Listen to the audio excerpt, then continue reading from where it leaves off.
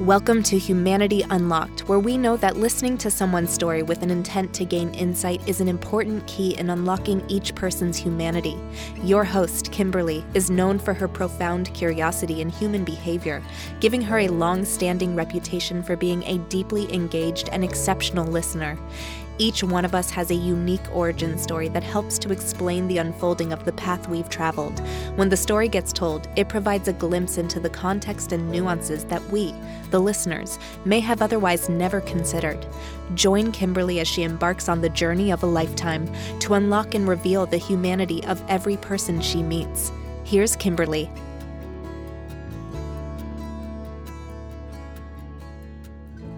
Hi guys, welcome back to Humanity Unlocked. I am your host, Kimberly Daya, and today I have a very special guest to introduce to you. Kateri Ross is an LMFT, a licensed marriage and family therapist. She has worked in the field of psychology for 20 years with an extensive resume that encompasses a wide range of experience. Kateri is our very first guest for a very special reason. As some of you already know, I have offered her a recurring guest spot on select episodes of Humanity Unlocked podcast. Having Kateri walk us through some of the more delicate discussions, especially those that involve trauma, will be a tremendous asset to both our guests and listeners as we work together to sort of understand life in someone else's shoes. And having said that, today's episode is for you to get to know Kateri. She is a proud wife and mother, a full-time working therapist, and marathon runner. With all of the trappings of an idyllic life, one could easily assume that Kateri is the picture of both physical and mental well-being, yet bubbling right under the surface lies her battle with the neurodegenerative disorder, Parkinson's disease. Today is a tad bit of a role reversal with Kateri on the other side of a conversation about physical and mental health. We'll talk about her training and experience in the field of psychology and her outlook on the future as she prepares to open her private practice.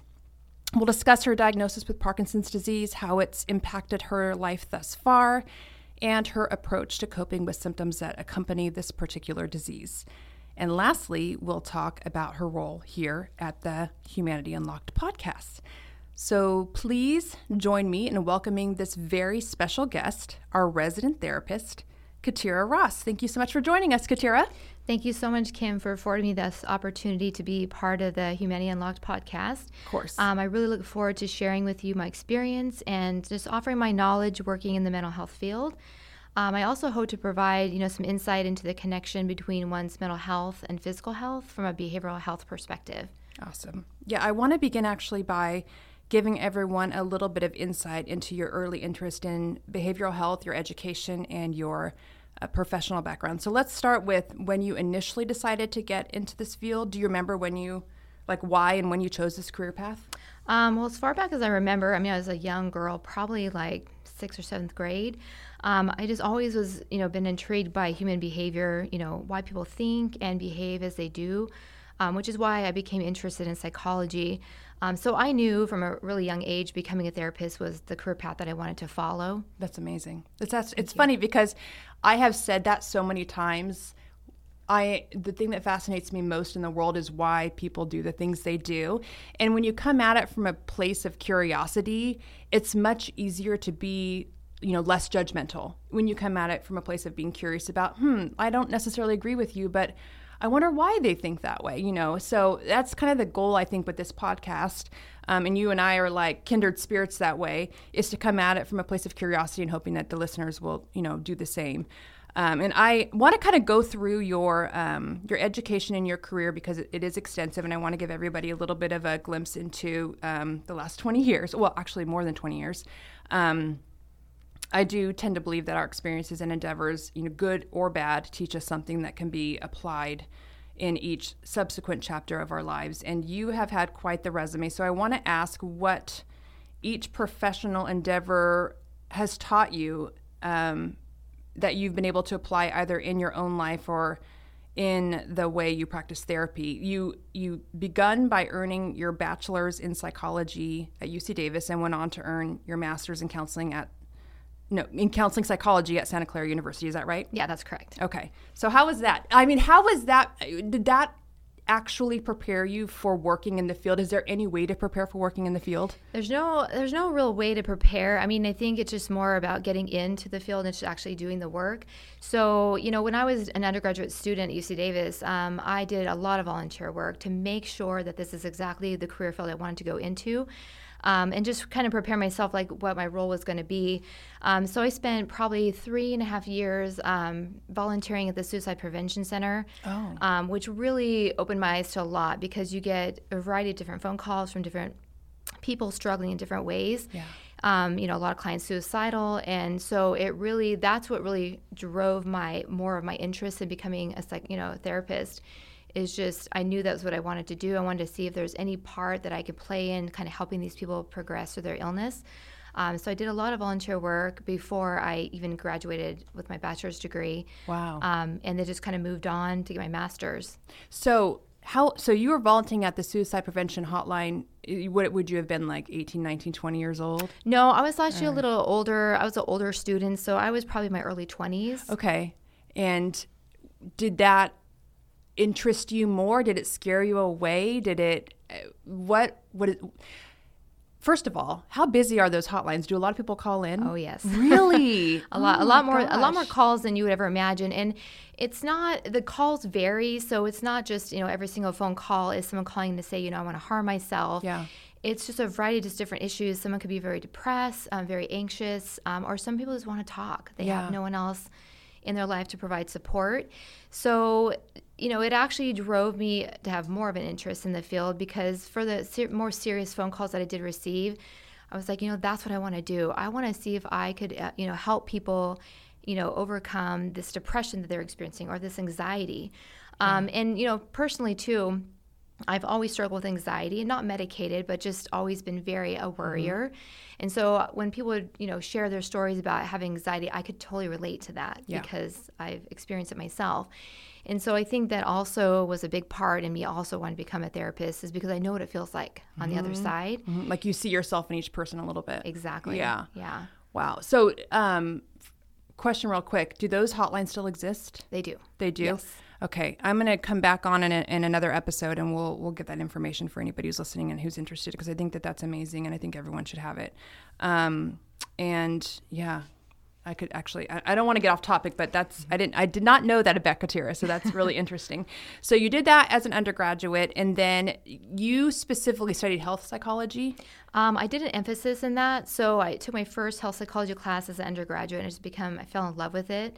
I even had thought about pursuing just health psychology in general. Mm-hmm. But there's not a lot of opportunities in that field right now. It's getting more well known.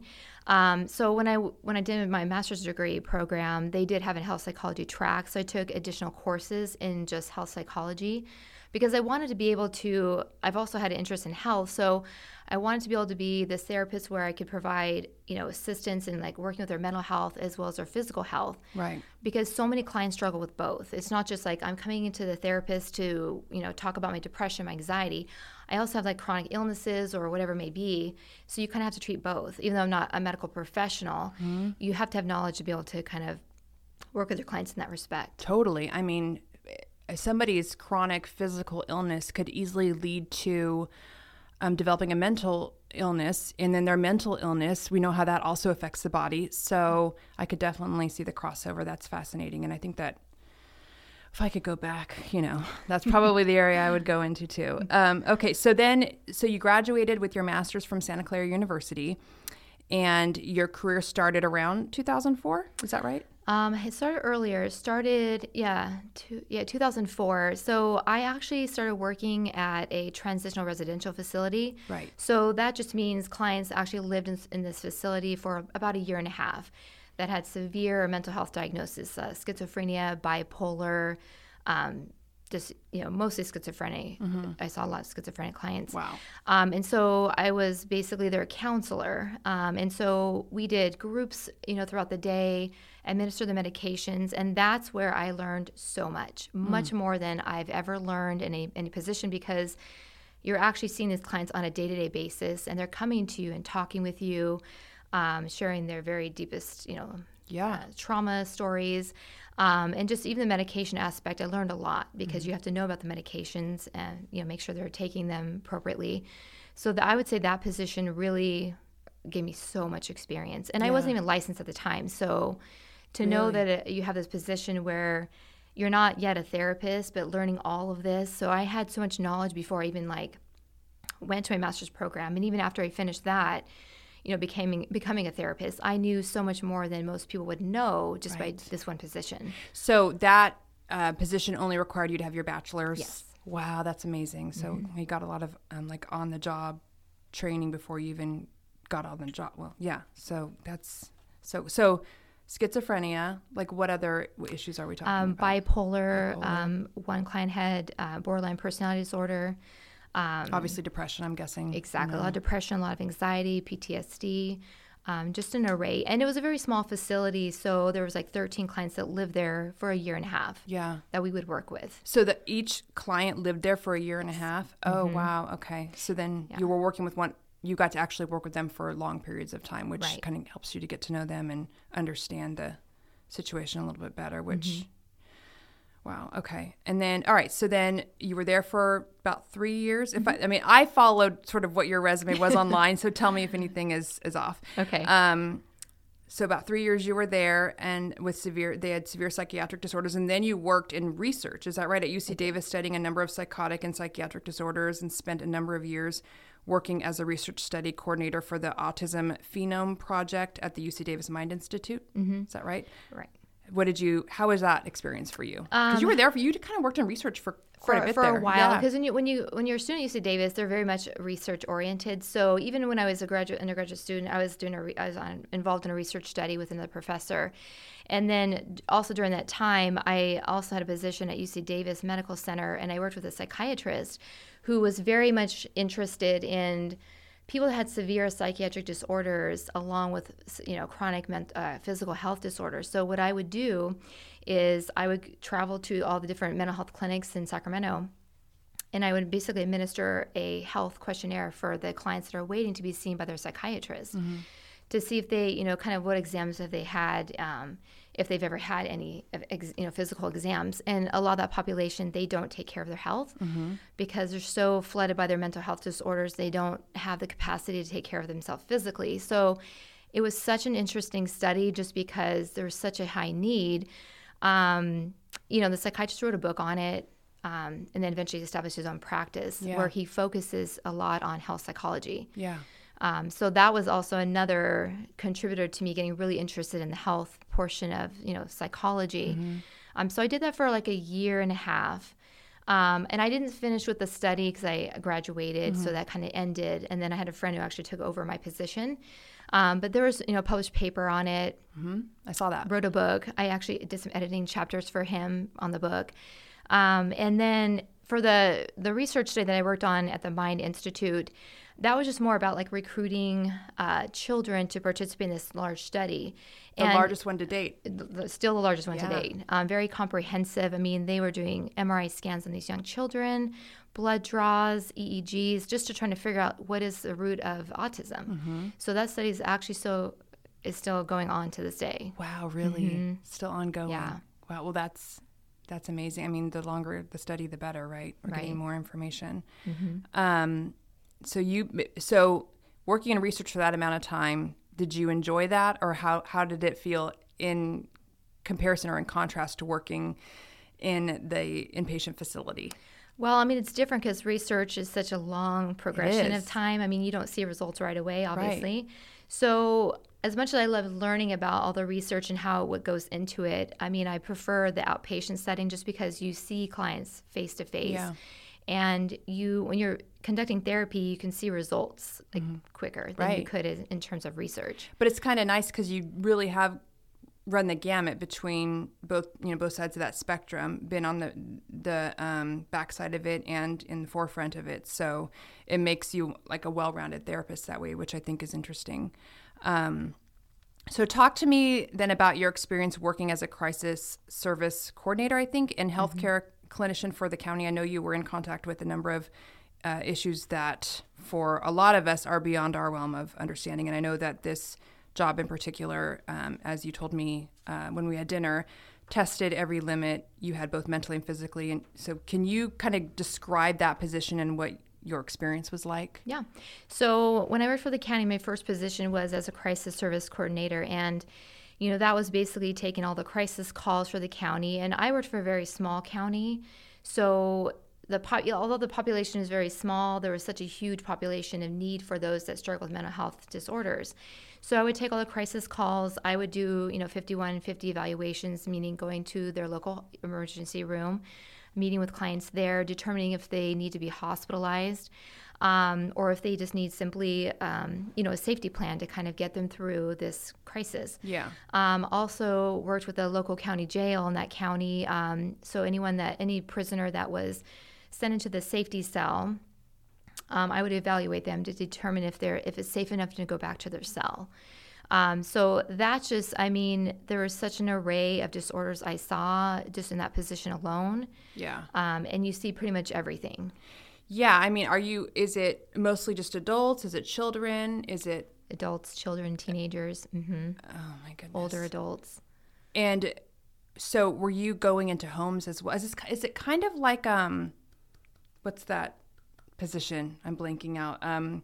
Like a caseworker when, like a social worker? Social worker. Yeah. Is it kind of like that or no? No, not quite. No, it's a little bit different. No? Okay. Because I wasn't visiting clients in the home. I did for another position I held where I was actually going to, I worked with children at the time and teenagers, so I would actually go into their home, meet with them, and most of these children were all involved in CPS care.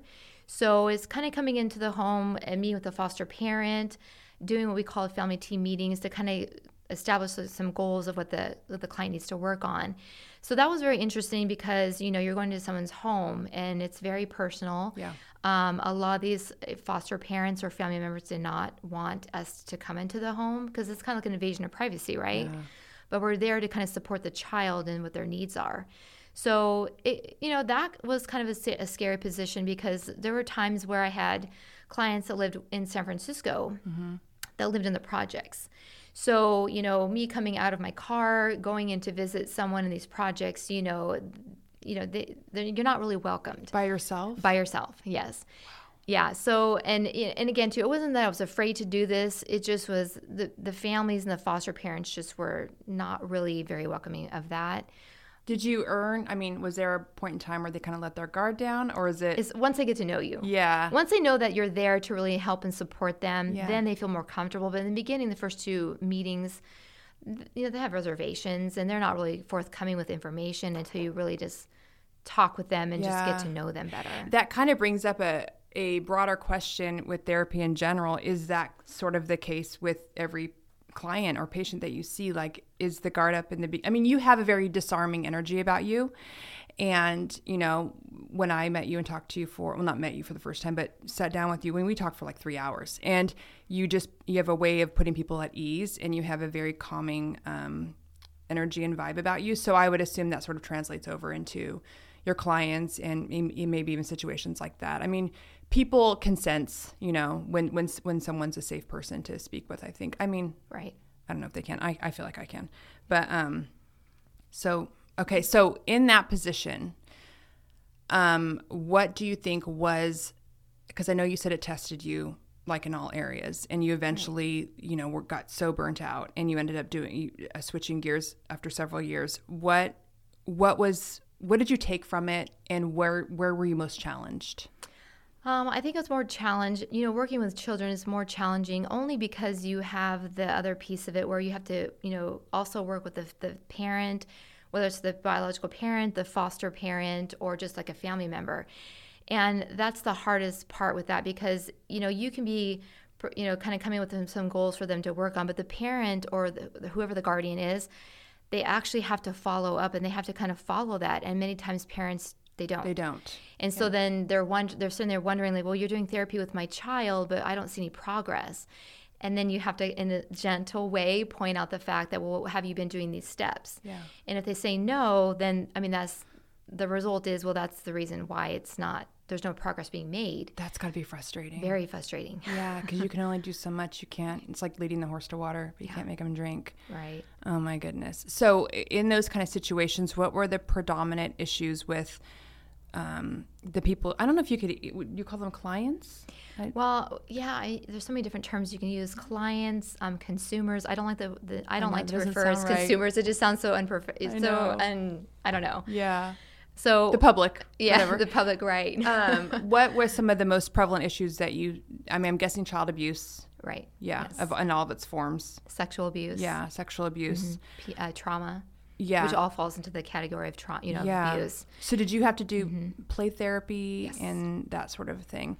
Yeah. So when I worked for the county, I worked a lot with CPS. Majority of my clients I worked with were CPS children, young children, adolescents, either been involved in like physical abuse, sexual abuse, just very traumatic lives. And for young children, the way to kind of get them to kind of open up is through play therapy, because children don't, even if a child doesn't have trauma, being very young, it's hard to communicate like things that you feel or certain emotions or the things that have happened. And so play therapy just kind of opens up this like fun time of where they're playing while they're playing, kind of they're distracted with what they're doing. You just kind of prompt and ask questions, and eventually over time they answer them. And, but it's a very slow process. It's not something that happens right away. Yeah. I mean, I saw one little girl for 2 years who was severely traumatized. Parents were both drug users. Father was in and out of jail all the time. And so it took a long time for her to open up. She was very quiet, almost nonverbal, I would say. And then over time, as she got to know me and felt comfortable, she told me a lot of things I didn't really anticipate her ever telling me. Really? Mm-hmm. And she was going through have to trust the process. Trust, really. Yeah, you have to trust. And that was a rewarding case for me because she had foster parents that wanted to adopt her, and they were wonderful. And so in CPS, when you're working with CPS, there's times where you have these foster parents that really want these children. It's not always a guarantee they're going to be able to adopt. If the parents decide to follow what the courts are asking them to do, they'll get their children back. So the whole worry with this case was that parents decided to kind of step it up and decide to follow the court. And so we are all very nervous that she wasn't going to be adopted out. And I had to go to court, testify for this little girl, and judge basically ruled in favor of us, saying no, I don't think that she should be returned to her parents. Right. And so that was a really successful case, but you don't have a lot of cases like that. They usually go back to the parents. It's hard because it's like you don't know whether to root for, I mean, you probably do because you have the knowledge, but you don't know whether to root for the biological parents that have just been through, they've been through it. They've been, some probably from their own childhood that's trickled down, and then now their kids are paying a price, and they're just trying to gain their footing, and they want to keep their children, but they don't even have the tools in order to take care of themselves, let alone their child. And you feel for them because you want them to have their child. I can't imagine somebody ripping my child away. Right. But at the same time, you have to do what's in the best interest of the child. So you have to sort of remove yourself from that. And I guess that's the ultimate goal. And then do the kids generally have an opinion about where they go? When they're really young. Or are they entitled to that in court? When they're older, as an adolescent, they have more of a choice. When they're young, of course, when you're a young child, no matter what trauma you've been through, they want to go back to their biological parents. Really? They do. And so that's the difficult part, because even with this little girl, every time we have our therapy session, I would have to walk her down to CPS so she could have visitation with her father. He never half the time showed up. So to me, my perspective, if you really want your child back, you're going to do all these steps to really show that you want your child. Yeah. And so for those parents that never really prove themselves, I would want to favor the opposite end. And so, but then I had worked with many parents who did all the steps, and they deserve to have their children back. Yeah. It's kind of like the rock bottom is when you have your child taken away. If there's ever a time to put your life back together and do the work, I guess that would be it for someone. Wow. So you did work with that. Was kind of my question is, did you work with a lot of children? Was there a lot of experience there? Because my inkling is that a lot of our guests that will be coming in here are going to have some issues from childhood. that, that they probably never dealt with. I know so many people. I mean, you do too. And I think I've talked to you about this too. So much of it, you can bury it. And then, but eventually it rises to the top, and you have to deal with it, and it starts interfering in your life, whether it's addiction or abuse or self-harm or whatever. It will come out in one way or another. So my inkling is that we'll get, just from the people I've talked to so far, is that we'll get people that want to finally face some of their issues from childhood. So good to know on that. Before I move on to what I want to ask you next, is there anything else you want to talk about in that area of your career? Because I want to move on to you personally. Okay. No, I think we pretty much have covered, We're going to circle back at the end. Yeah. But yeah. Okay. Because I want to switch gears a bit and talk about your diagnosis with Parkinson's, and see if you can tell us, first of all, what exactly is Parkinson's for those who are listening who don't know? So it's a neurodegenerative disease, and what that means is that it progressively over time worsens. There's just a variety of different symptoms. And the thing with Parkinson's disease that's very complicated, and I think is one reason why there's no cure as of now, is that every person's Parkinson's journey is completely different from one another. So I could have this one symptom versus another person may not have and may not experience that symptom either. So it's different for everybody. So I'm the questions you'll ask me, I'm going to speak just regarding my experience with it. Do you want me to kind of go into? Yeah. Well, if we know it's a neurodegenerative disease, how does it? For you specifically, how did it present? How did you know that something was wrong and it was time to get tested, I guess? So I had noticed. I've always been a runner. So during the pandemic, during that summertime, I just, needed to get out of the house. And so I really... Oh, this was 2020. 2020, okay. Yeah. So this is all when this began. And so I had been running every single day just because I was tired of being trapped in the house. And so then I started to notice I would wake up in the morning and like my lower left side of my back would just have a lot of pain. And I would like try to get out of bed and I was like hunched over. And it took me a while to like be able to straighten up and stand up and walk. And I thought to myself, well, maybe I just like pulled a muscle in my back from running. So that continued on. And then I started noticing my left leg started tremoring, like just, out of the blue, not consistent, just like randomly. So I then still attributed to the fact, well, if I pulled a muscle, it's probably just tremoring because of that. So I didn't immediately go to the doctor, just kind of waited it out to see if it would improve.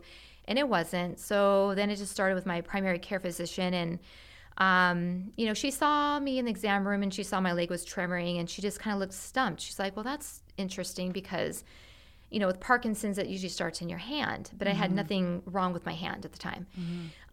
So she said, well, let's go ahead and have you do a CT scan of your head just to make sure there's no tumor.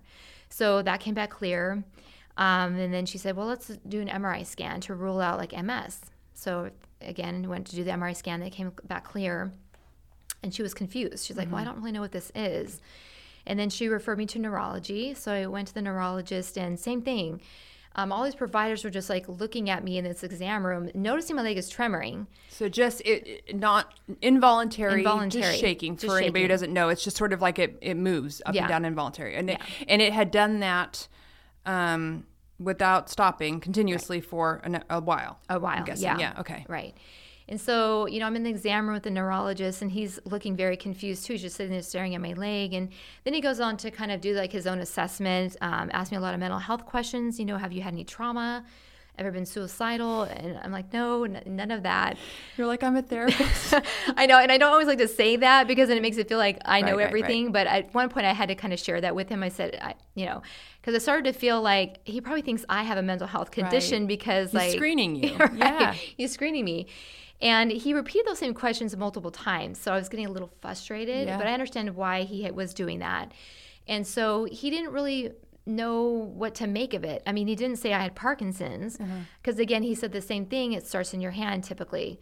So then he just started having me do all this lab work to try to rule out like autoimmune disorders, everything. I mean, I've gone through so much testing and everything was normal, which was good. But I'm like, why is my leg still tremoring? Right. This is still a problem. And then, I saw another neurologist for a procedure called an EMG. So it's like where they put needles in your leg or whatever part of the body is affected. And it's like an electrical wave. Mm-hmm. And so they can kind of determine like what kind of issue you have. Yeah. And even though during the procedure, and I had this done twice, even though they can show my legs tremoring through the whole procedure, they're still not saying I have Parkinson's. And I'm like, well, this is really strange. What do I have? Mm-hmm. And so then finally they referred me to a movement disorder specialist, which is another neurologist, right, who specializes in Parkinson's or any type of movement disorder. And by that point, I just felt in my heart, I knew I had Parkinson's. I'm like, there's nothing else this could be. Not trying to say, I have the knowledge, but everything I would read, which again is not really recommended that you go on the internet and read through, different disorders. But I'm like, everything matched up. Mm-hmm. And so I remember that day just being in the exam room. I'm a patient at UC Davis, so mm-hmm. they always have a resident meet with you first. Yes. And then the doctor comes in to do their assessment. And so when the resident came in and asked me all these questions, I can just tell on the look of her face mm-hmm. that she knew it was Parkinson's. I just knew it, without even saying anything. And so when the physician comes into the office, it was like I knew what she was going to say right then and there, and I just kind of like blanked out for a moment, just like didn't hear them talking. And I told myself, okay, I know I have Parkinson's. What am I going to do right now? Right. Number one, I can't get depressed. I told myself that right away. And then I said, I need to figure out what am I going to do to treat this? And then as soon as I just had those thoughts in my head, then she said, you have Parkinson's. I'm like, all right, I'm not surprised. And she looked at me like, you're not surprised? I'm like, no, I already knew. Wow. And so. Do you feel like you're being a trained therapist, like that side of you sort of took control of the situation? Absolutely. Were there tools there for? Because that's what you always wonder. It's like you could practice something all day long on someone else, but it's like I always think about like marriage counselors. Mm-hmm. Like, are their marriages perfect? You always wonder, like, are they practicing at home with their, So do you feel like that part of you sort of kicked into gear and said, you know what to do, you know how to handle this? Absolutely. Yeah. I think if I wouldn't, if I was not a therapist or had any training in this field, I think I would have been a complete wreck. And I know that because after all this had happened, I'm now involved in a support group that I go to monthly. And, listening to their stories, like one woman that I'm really close to in the group, she didn't tell anybody she had Parkinson's for 8 years. She was embarrassed. Wow. She was a complete wreck about it. She didn't want to talk about it, was in denial. And I was like, well, I'm not going to deny this. Like, this is what is happening. And if I'm in denial, I am going to be depressed. Mm-hmm. And I can't do that for my family. Mm-hmm. And for myself. And I know what depression does to people because this is what I treat a lot. Yeah. And so I told her, I said, what can I do? Mm-hmm. And immediately she said, exercise. And really? thankfully, and I've always been into exercise. Never been like 100%, consistent. Yeah. I am now. Yeah. But I've always been a runner off and on, done different forms of exercise. And so I was thankful that for me, I was already like on the exercise like path, mm-hmm. so it wasn't going to change much. And so she said, exercise. That's what slows the progression of this disease. I'm like, all right, I'm on it. I'm going to just exercise all the time. And of course, medication piece, started medication right away. Yeah. Didn't want to because, so much fear about what's the side effects of this medication, what's it going to do to me. Mm. But I decided like, you know what, I'm going to do whatever she's telling me to do. Yeah. And so that's what I followed. And I can tell you literally the day after I was on my exercise journey, decided, wow. You know what? I've always wanted to run a marathon. I'm going to make it happen because what if I can't do this one day? I want to complete the goal and just from there, like exercise all the time. And it is very helpful. It's so counterintuitive because mm-hmm. it's like when you're having physical issues like tremoring, I don't know. It's like counterintuitive to then go run on that limb, Right. I would think, I don't have Parkinson's, but I would think mm-hmm. it would be like I do have, some of my chronic issues lead to limb weakness. Mm-hmm. And so it is counterintuitive for me to do a lot of walking because I'm always afraid I'm going to collapse. And I have had that happen years and years ago. And I know better now, like almost always I can trust that my legs are going to hold me up. But there was a time where I couldn't. And so, it is counterintuitive to move, And so it's just amazing that you knew exactly how to react in the face of what would feel like uncertainty for most people. And that was a 2020, and so we're 2023, so it's 3 years later. Has it, and I know you're still running and you're running a lot, I want to get into that, but has it progressed at all, or like what are your symptoms now? Yes, so it has progressed. The thing with Parkinson's that's very hard is you can't predict how you're going to feel day to day. So there'll be days where, and again, I take medication 3 times a day, so it does help with the tremoring, but it's not always 100%. So like even right now as we're speaking, my leg is tremoring. Okay. Even though I've already taken my medication, but it's just different every day. And it's kind of like you just kind of take it as you come. And the thing with Parkinson's too, which is a very interesting symptom, is that, again, stress for everybody causes a lot of issues. But with Parkinson's, it really exacerbates it. Mm-hmm. So if I even literally think about something stressful, my leg will tremor. Yeah, mine or go if weak. I'm nervous. Yeah, that's so interesting. It's so interesting. So when they say like try to reduce stress, absolutely. And now I truly understand what that means. Yes. Even though it's really hard to do in life, but I can have just random symptoms like yesterday. One thing with Parkinson's, you get this like increase of saliva. So some people drool. I've not gotten to that level, but yesterday I could feel like an amount of saliva more in my mouth, which sounds like a very weird thing to say. And my left side of my body is affected. So I even have weakness in my left hand. So for me, typing can be a little challenging, and I'm a fast typist, but I have to try to communicate with my left hand in a way where to make myself type with the same speed as I can with my right hand. Right. It's very hard. And the one thing with Parkinson's is very hard to describe to someone how you feel. Sometimes there's no words to put to how you're feeling. But is it the less functionality of the limb, the more it's going to deteriorate, sort of? So that's why you continue to force yourself to use something that's, I get what you're saying. Right. And again, intuitively, you want to not use it. Yes. Because it's fun. I have done that where I've intuitively, because my grip strength in my hands have been affected, and so I'll use one over the other, which I think actually lent itself to decreased grip strength over time, which is so crazy. And I try to use my left hand as much as possible. I even use hand grippers every day to like strengthen my hand. Really? I do. No one told me to do that. That's so crazy. I just one day I was in the store and I saw these hand grippers and I'm like, wonder if that would help my hand. And I just bought them. Yeah. And so I just do it like once in the morning and just like 20 times, just as hard as I can. Which I actually feel like has worked and been helpful. So I try not to not use my left hand, even though it feels very difficult to do it sometimes, or even my left foot with certain things.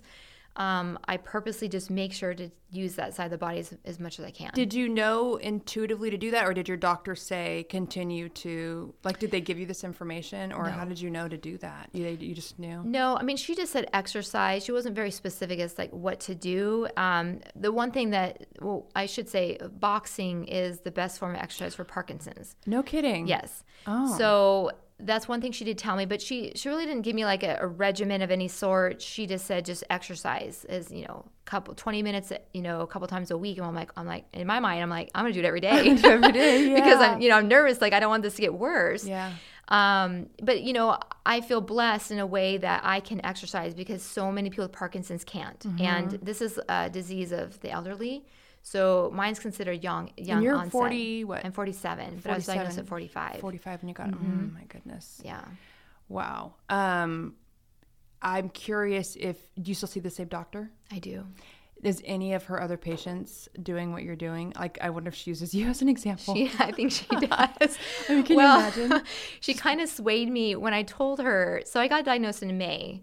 And then I decided to do this marathon in probably the end of June of that year. Oh. And it's not, I've been running for so many years, but not that intensely. And so when I told her what I was going to do, she didn't want me to do a marathon. She thought it was not a good idea. Oh. I think she was scared for me. I'm like, well, what's the worst thing that could possibly happen? So I did it, and then I sent her some photos of the race, and she was like, I'm so proud of you that you actually did this. Oh my gosh. And so I think from that point, I think she realized, okay, this woman's just going to do whatever she's going to do. Yeah. And so, since that point, every exam, because I see her every 3 months. Mm-hmm. Not that I have to, I just feel for my peace of mind. Yeah. I want to check in with her and just let Mm-hmm. her know how I'm doing and whatnot. And so they conduct the same exam. It's like a variety of things like, hand tapping, walking up and down the hall. Yeah. It's the same thing as MS, yeah, I'm assuming. Same thing, yeah. And so every exam I've had so far, knock on wood, she said, whatever you're doing, keep on doing it. She's like, if I didn't know you, she said, I wouldn't even know you had Parkinson's. Wow. Now I haven't seen her in a couple of months, so it's gotten a little worse, but most people don't know that I have it unless I tell them. Yeah. And so it started in your foot, and then it progressed to your hand, your left hand, right? And so, Right. but you predominantly the symptoms occur in your leg or your foot. Yeah. Okay. Yeah. And you have them every day. Pretty much. I mean, there'll be some days, and again, too, medication will help some days better than others. So it's like this, they call it off and on periods. So like I can go sometimes like a week and my tremor's not so bad, and then I can have like the next week where like it's just like it's tremoring so much that even medication's not helping with it. Yeah. I remember you telling me that, it was actually proven to you through running that you would notice that you felt better and your body responded better on the days that you ran or when you ran. But what was the form of exercise that you said actually it was not good? Made it worse.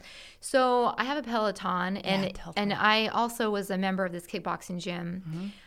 So when I would exercise there and use my Peloton, I would get done with the workout and my leg would tremor even worse. Right. So I was thinking to myself, and I started to question, is exercise actually really good for this disease? Because why am I having this experience? And so my neurologist told me, she's like, no, exercise still is going to benefit you.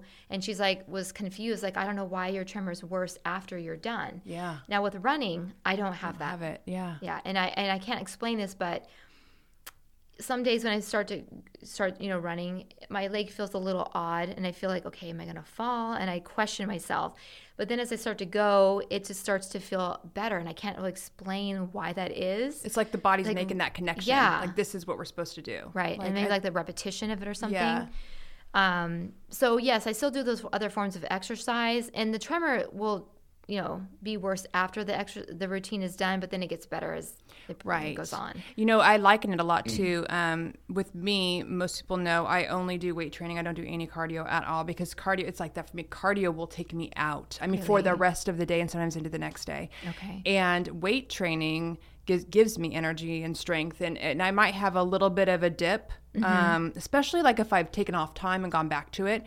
A dip where energy is lacking, it comes up again. But with cardio, I kept trying to get into cardio because obviously cardio is mindless. You don't have to like think about do it. Form and all this stuff or how much weight and how much do I increase it to. You just get out there and do it. And my kids love running, so it takes me out. So it is interesting how everybody sort of responds differently to different exercise, and it just goes to show like don't give up. Right. I think there's something for everyone. Some people Peloton is where it's at, and sometimes that's the best thing, especially for people that have chronic, like debilitating diseases. Sometimes the bike is the best. Swimming, is another one. Yeah. So, okay. Most people in my support group bike. Really? Most See, of them that's do. so crazy. That's so interesting. I'm trying to think where I'm looking down here. Okay, so running the marathon started in June. You got diagnosed in May. And what were the reactions from those around? I know the reactions of your doctor, but from those around you, so you have Parkinson's. Basically, I don't know if you're announcing you have. Did you announce you had Parkinson's? Like, yes. It was an announcement, and then you're saying, by the way, I'm going to run a marathon now. Like, how did people react to that? Were they, was there ever a questioning or ever any issues with that? I think people were scared. Okay. Scared, like, why are you taking this on? Can you do this? And, at the time, like, I had the symptoms, but I'm like, I still can do this. I don't, I'm not to the point where I can't walk or, now if that was the case, I would never have, completed that, or started the training for that. But I think people just like, my husband was very supportive. He's like, whatever you do, you can do it. And I told myself, like, well, it's either I do this or I don't. I have to prove myself that I can still do these things, because I don't want to be a person where I have this chronic disorder that there's no cure for. And am I just going to live my life like doing nothing that I wanted to do before all this happened? Mm-hmm. And so that was just my mindset. I'm like, I'm just going to prove to myself, if I can't do it, I can't do it. I'm just going to try. Right. And that's what I did. And actually, I had a really good experience during the first marathon. I did the California International Marathon, and I wanted to wear a shirt that had something relevant to Parkinson's, but I didn't think of it at the moment, whatever. So I think I told you, I took a piece of duct tape and I just put Parkinson's will not stop me, and I just put it on my back. Yeah. And so during the run, I'm just running, and I forget that I have it on my back. And I'm not trying to like make this like big thing about me. I just wanted people to see it, to know like, no matter what disorder you have, you can do these things. Yeah. So this woman just comes running up next to me, and I don't know, she just started telling me her mental health journey. I mean, suicidal, tried to take her life several times, and just then I shared with her, I'm a therapist, and first she said, I like what's on your back, what it says on your back. I'm like, thank you. And then she just like felt comfortable sharing with me. So I'm like, wow, this is like an amazing experience. Like I'm running during a first marathon. And here I have this woman sharing her very personal story of her mental health, issues. And so I thought, wow, that was like, it just made it even more exciting to do this run, just because like there are people out there that probably are scared to talk about their disorders, and they shouldn't be ashamed of it. I've never been once ashamed of this. Yeah. I openly talk about it. I don't go announcing it to everybody, but if they have a question, I will answer it. Yeah. I don't think you should be ashamed. Do you find that people have different ways of reacting to it, or like they kind of avoid this? I mean, because I asked, obviously I've had, issues in not issues in my own life, but I do notice that people react differently. Mm-hmm. Some people are they're like me. They're so curious and they want to know everything, and they're, very supportive, and they just are eager to sort of find out more. And other people will avoid it. They do everything they can to avoid it. And the minute it's brought up, they'll leave the room. Yeah. So, have you had that? Or like, what advice would you give people if they find out that a loved one has a specific illness? How do you confront that? I mean, I have had, and I can tell, I have a really wonderful, supportive running group. But I can tell, even though I've been, running with them for a while now, I feel they want to ask me questions, but I think they're afraid to, because I don't think they feel that I want to talk about it. But I do. Like, I just don't want to make it like this big thing of like, the focus is on me because I have Parkinson's. I don't want that to be the case. So they'll say, are you doing okay? And I know what that means now. Like, is your Parkinson's okay? Yeah. And so I share with them, when I'm having a not so good day, I'll tell them. Yeah. How would I, for people that have these disorders or any medical issue, like, you shouldn't be afraid to talk about it, and you shouldn't be ashamed of it, because the way that I think, we all struggle with something. Yeah. Whether it's a mental health condition, a physical health condition, or just anything. Relationships, whatever. Whatever it Divorce, is. parenting, you name it. It's there somewhere. Yeah. Everything. There's no point to like not talk about it. Yeah. But people are scared because they don't want to be judged. Yeah. That's the hugest factor in that. But I don't care if people judge me. I'm just going to share what I experience, and whether you take it as something that's helpful or not. I mean, I want to talk about it because I want to help people. I want them to know that you can, with this disorder, it's awful. I'm not going to lie, but you can still live life. Yeah, I think so much of it has to do with the way that someone presents it to the world.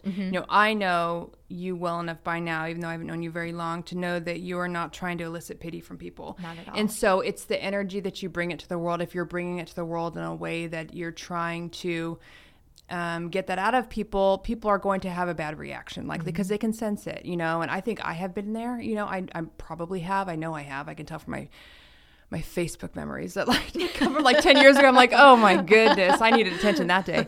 It's just so funny. But I think it is in the way you do it. And also too, like, I wanted you to tell the audience a little bit about your schedule, because it is, and by the way, I just need to preface this, and I've told you this too. This is not an inspirational podcast. There are so many motivational, inspirational podcasts, and I know because I listen to them and I enjoy them, but there's so many, and I don't feel like enough podcasts that just sort of tell you the truth, like are honest and real and raw. And they're looking for that look for a way, like the path out or the through line, which is what I sort of want to have here. And not someone who's necessarily made it to the other side and we're congratulating them and we're telling their story, but someone who's sort of in the middle of it, looking for that through line. And that's sort of what this podcast is. But I happen to have somebody in front of me who is inspirational. So while you're here, tell us a little bit about, I mean, your schedule is pretty interesting, and your mindset behind it is what is also interesting. I know you run, obviously. Tell us about your running schedule. So I run 3 to 4 times a week, and I run very early because my group is they're just morning runners. So I wake up at 4 o'clock in the morning. We meet at different locations to run. So we usually start running like 4:45 in the morning. So you wake up at 4 a.m. Mm-hmm. And you meet at 4:45. Yeah, then we start our running. So, we run a certain number of miles on certain days, and then we do long runs on Saturdays. So work out first in the morning, then, I have a 10-year-old son. So when I get home, get myself ready, kind of get him going for school. And then I work a full 8-hour, probably more than 8 hours a day, but an 8-hour day schedule as a therapist. And then, my day's filled. I mean, I wake up so early, and by the time I go to bed, it's like 9 o'clock. So I've done, been up since 4 all the way till like 9 p.m. Oh my gosh. So you run 3 days a week. Mm-hmm. Did you tell me that you did something else on the other days? Yeah. So I switch it up. So I cross train. So on 2 or 3 days of the week, I do cross training. So I'll do my Peloton. I'll do a weight workout, or I used to belong to this kickboxing gym, so that one closed. 9 rounds. It closed yeah, next door to us. I know, yeah. I miss it. So I'm trying to find another alternative for that right now. But I kind of rotate my workouts. Yeah. Are you ever, obviously a lot of this is mind over matter. Yes. Do you find that when you do show up to your workout, the energy does eventually come, or do you struggle with energy at all? No, I struggle with energy for sure, but I've always been a morning person, so morning for me is my best time of the day. I actually wake up with energy. It's the evening, late afternoon, evening is when all my energy disappears. Right. So that's really hard because Parkinson's, you have a lot of fatigue and it comes on suddenly. Yep. And you can't predict that either. So for me, if I didn't work out in the morning, honestly, I probably wouldn't be able to work out in the evening time because I have not as much energy. Yeah. Oh my goodness. And I think for me, working out, starting your day that way, it just kind of mentally sets me for the day. Yeah. And a better mindset. Yeah. Yeah. I mean, I would agree with that. Gosh, it is so hard to get into that. I mean, I work out in the morning as well. I only work out a couple days a week, and I do weights, but I work out at 9, and I could tell myself I need like 3 hours in the morning before I can even start to work out. I probably don't, but yeah, I mean, so when you get up in the morning, there's not a part of your brain that says, I don't want to do this, go back to sleep. Oh, yeah, all the time. Oh, there is? Oh, okay. Yeah, all right. Just want to make sure we're all normal here in the room. Oh, yes. I'm not just a special person. No, I mean, there's days I'm like, I just want to lay here and go back to bed. Yeah. But then I have to remind myself, okay, because this is the thing. I mean, I think we all experience this with exercise. If you skip, I'll do it tomorrow. Yep. Tomorrow comes and doesn't happen. And so for me, I'm like, I look at it as exercise for me is not a choice. Right. I have to do this. It's your medicine, right? For my illness. And so that's what gets me up every single morning is like, and I'm held accountable by my running group because they're so supportive and there's so many of us. That like if I don't show up, then I feel like I have to make up an excuse, and I don't want to do that, right? Even though I have Parkinson's, it's still not an excuse. Like I have to do this, and so that's just kind of I just try to the alarm goes off, try not to give it a thought, like just automatically just don't pop think, out of bed. just do. Don't think about it. Yeah. I have my clothes ready for in the evening time. I get them ready for the next morning, so I have no excuse. Okay, everything's ready for me to go. I just gotta get dressed and out the door. Yeah. I always say that. I always tell my daughter too. She's got her own little set of some challenges, and I always say don't think, just do. The minute you start thinking about it and negotiating with yourself, you've lost. You talk yourself out of it. Yeah, don't think, just do. Just move your feet and don't let your brain get in the way. And I've had to learn that myself. I mean, it's so it's so hard. And this is like a subject for another podcast. But I remember early on when I first started having my own physical issues, and I was a go, very type A person. Everybody was telling me you need to slow down, you need to listen to your body, and it was constant for like 2 years. Listen to your body, slow down. You're not superhuman. And so I finally started listening to my body, and now I can't. Now it's like to stop listening to your body and listen to your mind that tells you what's actually better for you. If I listened to my body only, I would never get out of bed. Oh, so it's I just know. so funny. It's like, why did I ever listen to my body? But anyways, okay, so you run, you do Peloton, you used to do boxing, but I was going to ask you something. Oh, I know what I was going to ask you. With your running, because I know people are going to be curious, and I was actually talking to my trainer, who, by the way, I go to not because I don't know how to work out, but because of that accountability. Right. Because if I don't show up, it doesn't matter that I have a chronic illness. Like she knows I'm not there, and I have to come up with an excuse. Right. So she's a runner as well, and I was telling her about you. How many miles do you run on an average week, or on an average day per week? Let's see. I would probably say about, it varies. 2 days of the week we run 6 miles, and then our long runs are usually 12, 13, but it increases when you're in training. So I'm training for a marathon right now. I just started. So it's just kind of, you start slow and then you kind of increase up. So eventually I'll get to 20 miles on a Saturday. But you just follow a plan, and you have to do a lot of cross training because you don't want to injure yourself. So yes. I'd probably say about, 15, probably 25 miles or more a week. But so on a low day, it's 6. 6, yeah. On a low day. That's so right. crazy. How long does it take to run 6 miles? Less than an hour. Oh, man.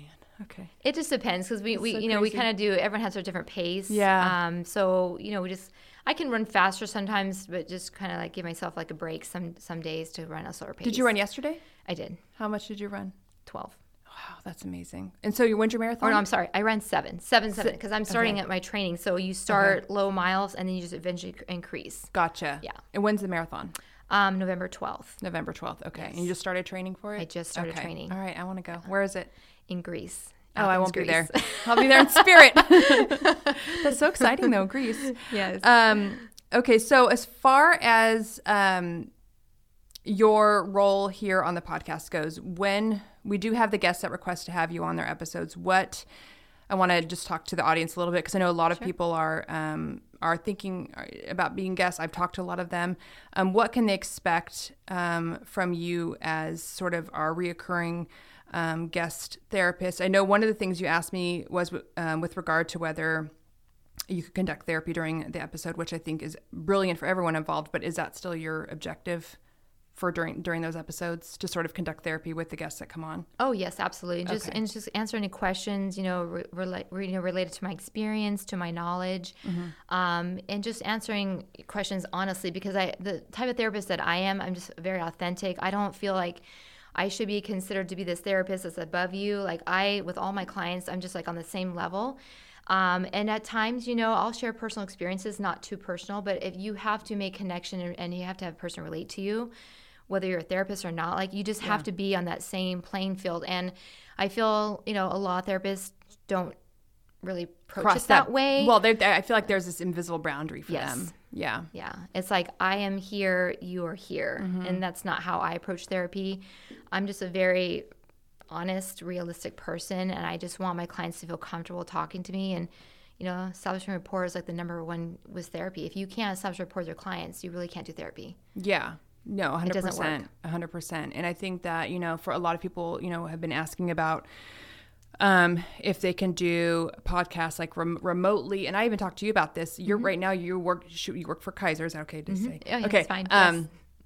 She's a therapist with Kaiser, but she does the therapy remotely over a screen, which is much more difficult than doing it face-to-face. So for now, we're going to be doing all of our podcasts face-to-face. I just think it's so much easier to connect. I have a really hard time. I get distracted if I'm on a screen with somebody trying to have a serious conversation. So that's how we're going to be doing it. And I want to follow up with that with another question. But the subject matter we're covering here on the podcast runs the gamut of everything from addiction to domestic and sexual abuse to mental illness to divorce to parenting to adultery and everything in between. Do you feel like, just for those who are listening, do you feel like you sort of have experience in all those areas? Yes. Because I know people are going to ask. Okay, because those are sort of the pillars God, that's a horrible word for those things.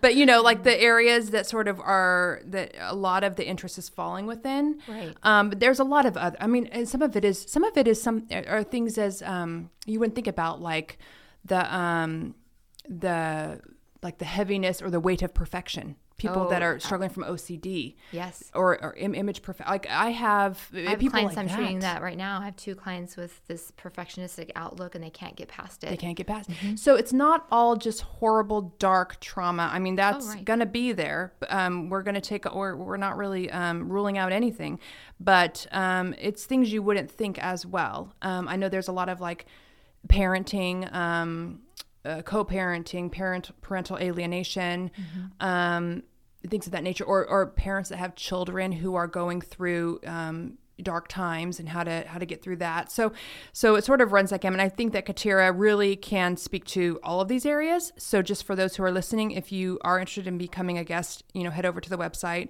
and submit an inquiry. It's www. Actually, you don't have to say www. I keep doing that. It's just the humanityunlockedpodcast.com. Sorry. Mark told me the other day, he's like, you know you don't have to do that anymore. Right. I'm so used to doing it. Okay. So right now you're working as a remote LMFT for Kaiser, and you're gearing up to open your own private practice, something I'm obviously so excited about for you because of how much it's needed. Spoken to you about this a little bit about, you know, we were looking during the lockdown even out of the lockdown for therapy, and Jasmine, you know, was okay with me sharing this too, but, you know, for her and even for me for a little bit, and everybody's booked. They're not taking patients, and they're definitely not taking minors. So, I mean, it's you can find them, but it's difficult. And to find a good one is even more difficult.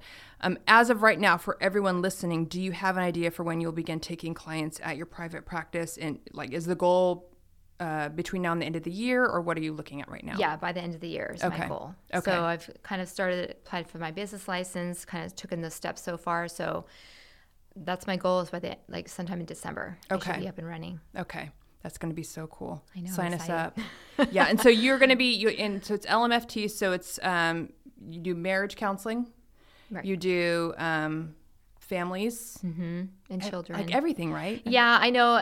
It's interesting because when you say marriage family therapist, people get the misconception that, oh, you only deal with couples and, you know, children. But no, as an LMFT, you see pretty much any client, any age range, any disorder. Yeah. I know. I always have a hard. I'm like, it's not just those. It's not just marriage and. I know the name family. is misleading. Yeah, it's all the things in between. Yes. Okay. Well, I think that's it. Unless there's anything else you want to say, I feel like we covered so much, and I'm just so excited. I think we're gonna we recorded this in about an hour-ish, so probably be able to release it in one part. Is there anything you want to add before we sign off? No, I'm just really excited about this opportunity. I think this is going to be such a good platform for people to be able to share honestly and openly about, you know, their struggles, because I think we need more of this. It's not, you know, no one should feel alienated that they can't talk about these certain things. This happens to people. Yeah. And the more that you're able to share and have support, I think that's what it comes down to. A lot of people don't have support. Yeah. Yeah. And I think anybody that hears this episode and who, you know, who's thinking about becoming a guest and you want to request Kateri for your recording of your episode, email me at Kimberly@humanityunlockedpodcast.com, and we can we'll talk about that. I am working with her schedule a little bit, but we're always able to, so far, been able to line it up with the people who are interested, because I'm already getting people who are asking. So email me, and then and I will connect you with her on your episode recording. But I think that's going to be it for today. Thank you so much for joining us. Thank you all who are listening, and we will see you on the next one. Bye. Bye. Thank you. That's all for this episode of Humanity Unlocked. Do you have a personal story to share with us? We're all ears. Visit humanityunlockedpodcast.com and send us an inquiry. Thanks so much for listening. And if you enjoyed this conversation, please leave us a 5-star review and hit subscribe to hear weekly episodes of our show.